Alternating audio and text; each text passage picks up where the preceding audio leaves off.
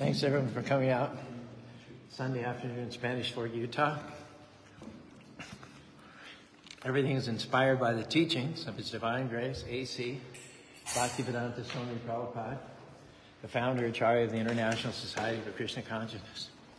Om Aganati Manandasya Ganamina Salakya Chaksavirungi Jamyana Tashmai Sri Shirvaya Namaha Sri Chaitanya Manavabhistam Shapitam Yena Bhutaya Sayam Rupa Karamayam Narati Swaparamika Hare Krishna, Krishna Krishna, Hare Hare Hare Ram, Rama Hare Hare. We're getting some of that alliteration in for the title today, Saved to Serve.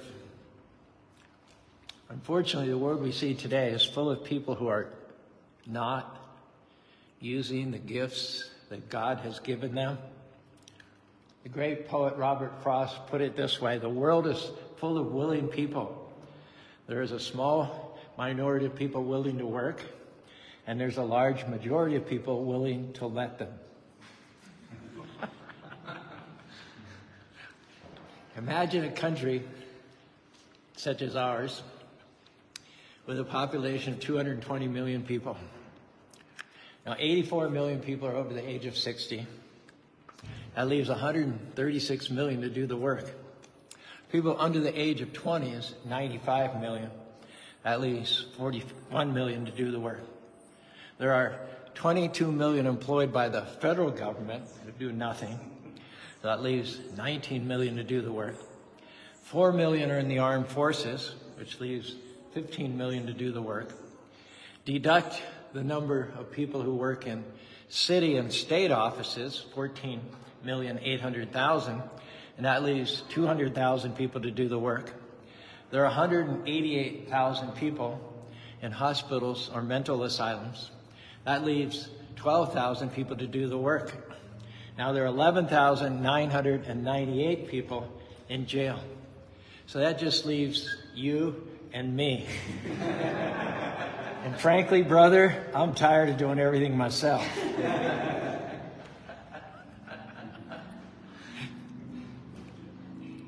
On a typical Sunday, which is the day of worship, there are priests, rabbis, pastors who look out over their congregations in temples, churches, and mosques, and they see an army of potential soldiers who could be out there on the battlefield, but instead they're asleep in the pews. Our message today is that we have not been saved, we have not been blessed and gifted with transcendental knowledge just to soak up spiritual truth. We've been saved, and the result that's expected is to use that knowledge to then activate your service. Now, even in a physiological sense, to maintain bodily health, it's been proven that you have to use up more calories than you take in every day. If you consume more calories than you burn, you're going to gain weight, get lazy and lethargic, suffer in your health. Healthy life, successful life, productive life is about giving out more than you take in. Think of the tremendous selfless effort of a parent to raise a child. And that's only with the aim that that child will, in their turn, become a parent and serve their children in the same way. Think about the effort of a teacher towards his student. What amazing, unbelievable input. Similarly, Prabhupada, our spiritual master, at great effort in the optimal years of his life. As you know, he didn't even come to the West until he was 70 years old.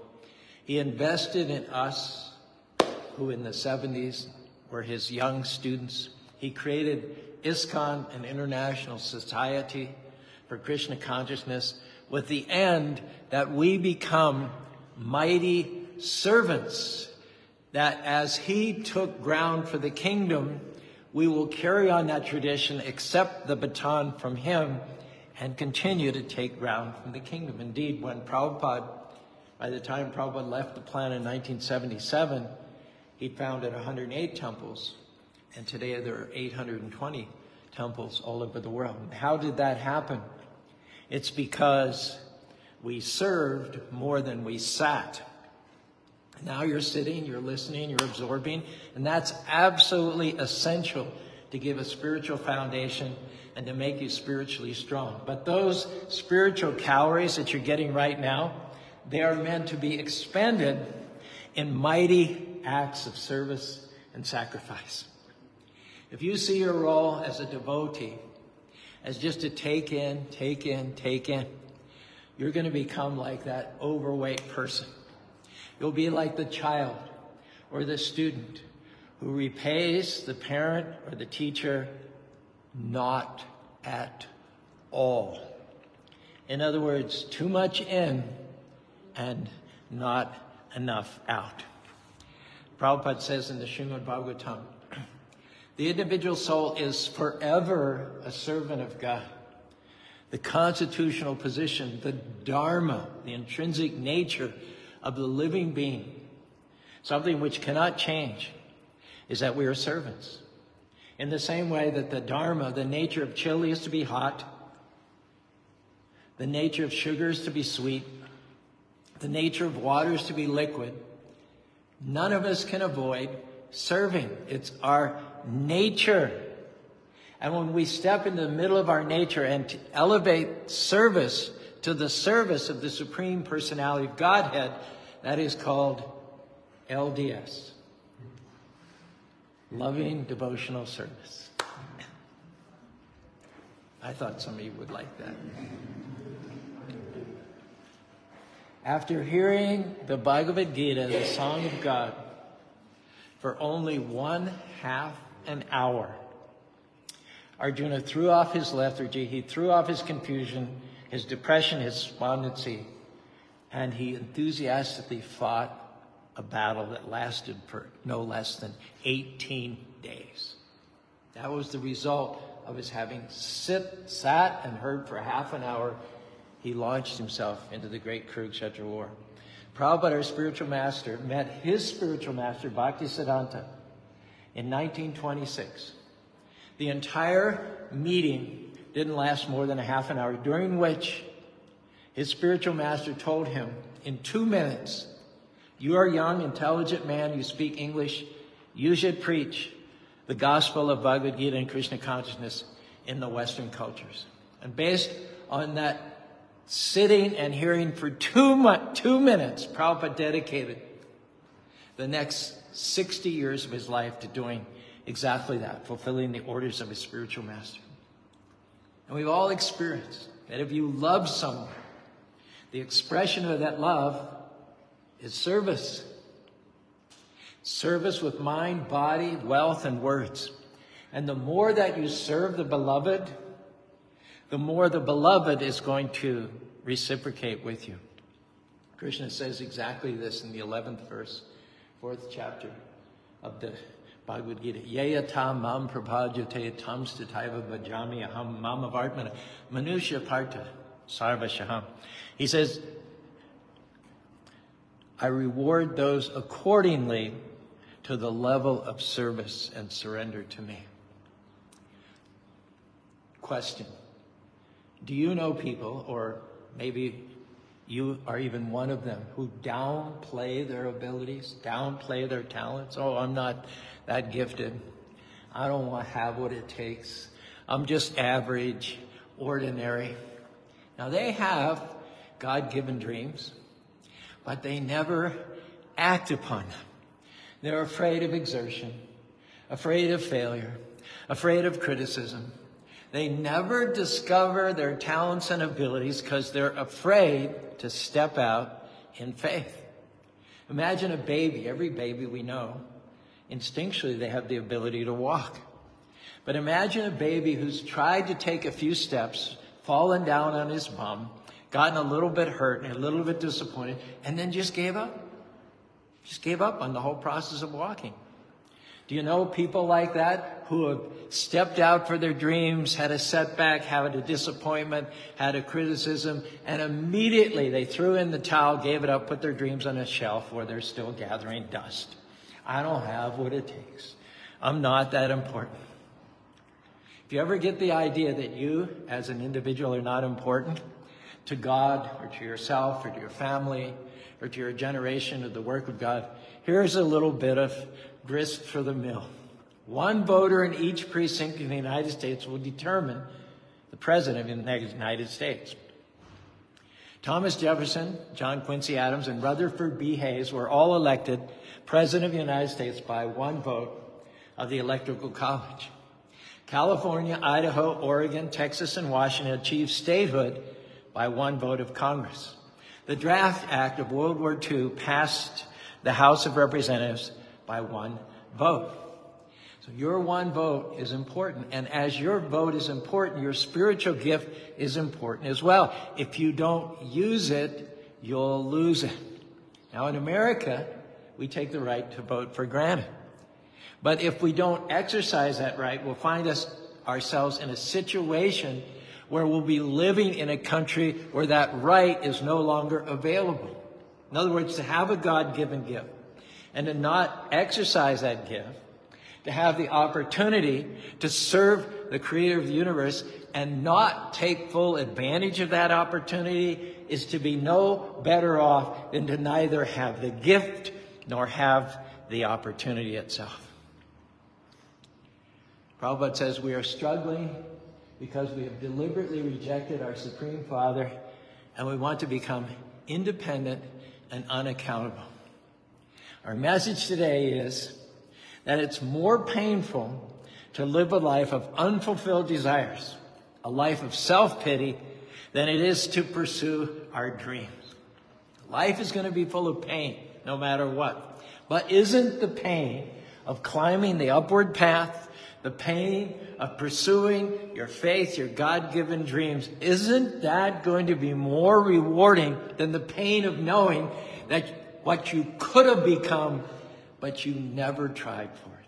You never stepped out in faith. Bottom line is, would you rather live an exceptional life or would you rather live an excuse-filled life? Teddy Roosevelt. It's not the critic who counts, not the man who points out how the strong man stumbles or where the doer of deeds could have done better.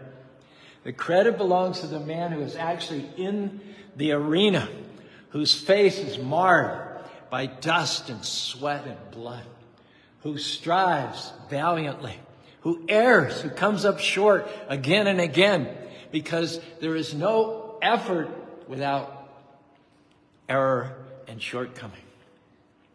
But who does actually strive to do the deeds? Who knows great enthusiasm, great devotion? Who spends him or herself in a worthy cause? Who at best knows in the end the triumph of high achievement, and who at the worst, if he fails, at least fails while daring greatly, so that his place shall never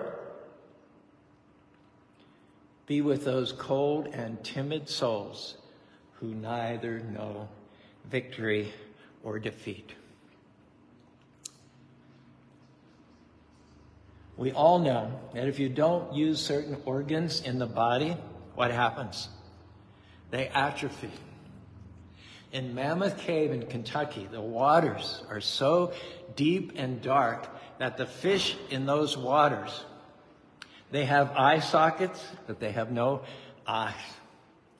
The reason is that living in continual darkness has caused their eyes to disappear, because there's no function that the eyes can perform in pitch black, deep water darkness.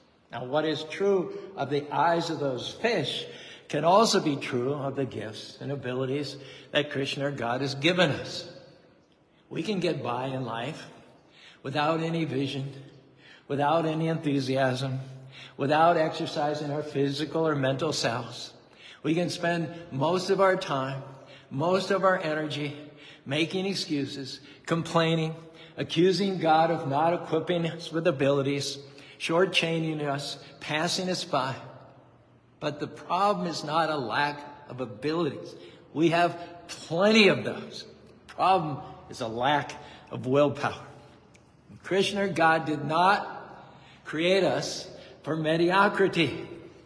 The problem is not that we have no abilities, but that we have abilities that are immeasurable. We are sons and daughters. The Almighty Lord called to do great things, anointed to make our mark in the world. Don't run and hide from your destiny. Don't be afraid.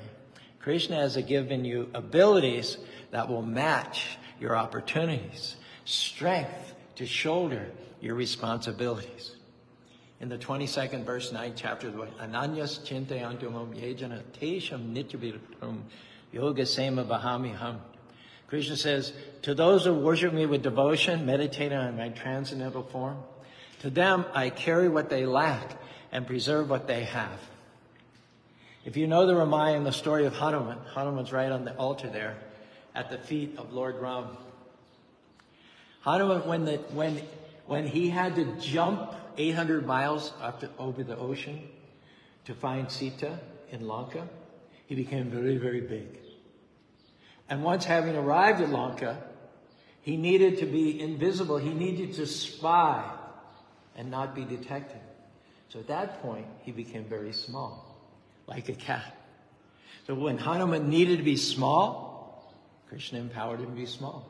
When Hanuman needed to be big, Krishna let him be big. Hanumanji, son of the wind, lord of the monkeys, Rama's best friend, you eliminate illusion to destroy all sin. Champion of truth with the thunderbolt body, the mighty monkey God who embodies bhakti. You're the breath of Shakti and you achieve victory like the movie Rocky.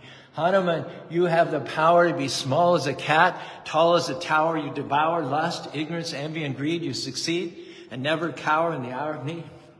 You leapt to Lanka to reassure Sita. Don't worry about a thing, because Rama's going to free you. You burn down Lanka when your tail was on fire. And to serve Lord Ram is your only desire. Ram's little brother was about to die. Without a second thought, you began to fly, searching for a cure high in the Himalayas. And when you weren't sure which herb to take him, homie, you brought the whole mountain back with one hand. You embody bhakti, the yoga of love, and that's why Ram gave you a great big old hug. Along those same lines, you might be familiar with this quote by Marianne Williamson. Our deepest fear is not that we're inadequate. Our deepest fear is that we're powerful beyond measure. It is our light and not our darkness that frightens us. We ask ourselves, who am I to be brilliant, talented, fabulous? Actually, who are you not to be? You're a child of God. We're all meant to shine as children do. We were born to make manifest the glory of God that's in us. And it's not in just some of us. It's in each and every one of us. And as we let our own light shine, we unconsciously give other people permission to do the same. As we are liberated from our own fear, our presence automatically liberates others. Now here's something to think about. The reason why many people don't want to acknowledge their talents and abilities is because they don't want to acknowledge an omnipotent creator who gifted them, who endowed them, who equipped them, who empowered them, who loves them, and who would like to see them moving towards their destiny. It is said that with abilities come opportunities, and with opportunities come responsibilities. Now, if you're one of the many that doesn't want to accept responsibility, what are you going to do? You're going to backtrack and deny ability. Aren't you? Poor old me. I just don't have what it takes. I got shortchanged. Prabhupada says, it is Krishna, God's desire, that we meet together under the banner of the International Society for Krishna Consciousness, pool our resources and abilities, and cooperate to accept responsibility. That's also an ability, right? Responsibility for pushing forward the Krishna conscious movement, which is so badly needed throughout the world. Now, second to responsibility is accountability. There's an old Japanese proverb about a man who died and went to heaven. Heaven was full of beautiful, lush gardens and glittering mansions. But then the man came to this warehouse, which was lined with shelves. And on the shelves were stacked piles and piles and piles of human ears. A heavenly guide explained that these belong to all the people on earth who listened each week to the Word of God, but never acted on God's teachings. Their worship never resulted in action. And when these people died, only their ears went to heaven. Who has your ears? That's also an ability. That's called receptibility. But who has your heart? That's accountability. Who's working in you and through you? God, does he just have your ear, or does he have your heart as well? Prabhupada said that when we chant, we should chant heartfeltedly. Hare Krishna, Hare Krishna, Krishna Krishna, Hare Hare, Hare Rama, Rama Rama, Hare Hare. Accountability, evaluation is always a combination. Good news and bad news. Well, this is what you did. Why did you do it? What did you do? How far did you go? How much further do you have to go? What was the gain? What was the loss? What was the upside? What was the downside? What was the profit? What was the expenditure? Would you agree with me that in this area, it's just a question of good and bad news? I read a cartoon once exhibiting this principle in a church setting. In this particular church, the good news was described and communicated to the congregation that we baptized 4 new persons down by the riverside. The bad news is we lost 2 more in the swift river current. The good news is that our church sent their pastor on a trip to the Holy Land. The bad news is that we just gave him a one-way ticket. The good news is that the church's women's softball team won their first game. The bad news is that they beat the men's church softball team. The good news is that we've outgrown our space here. I'm sorry, the bad news is that we've outgrown our space here. The good news is that we have plenty of money to build a new worship hall. The bad news is that it's still in your pockets. It's not necessarily how much you do that matters to Krishna. It's what you do with what you have that matters to Krishna.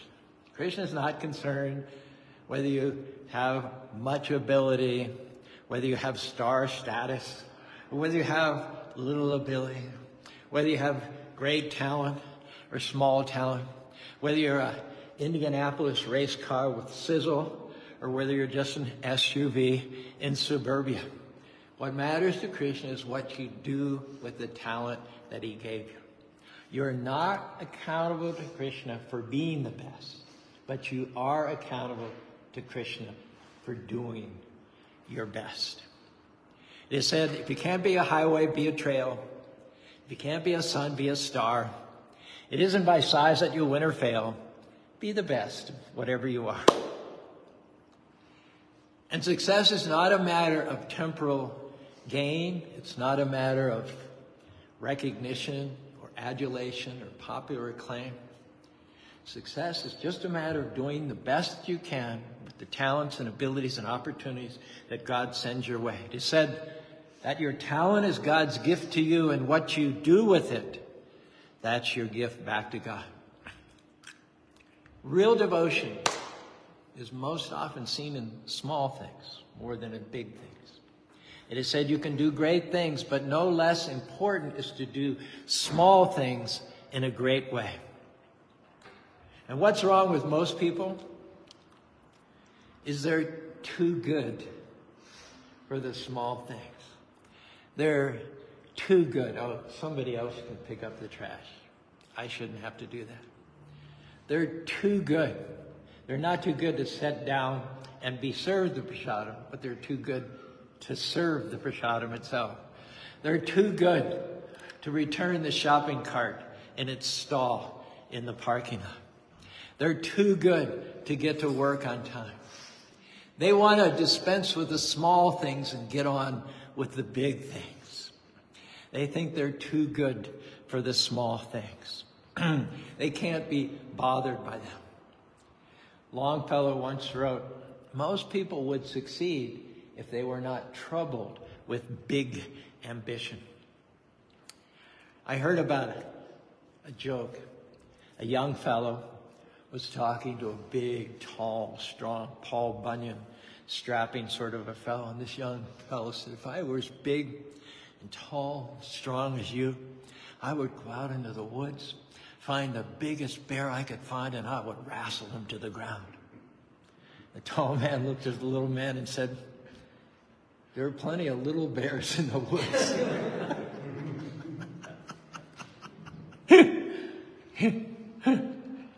Another and our last ability is availability.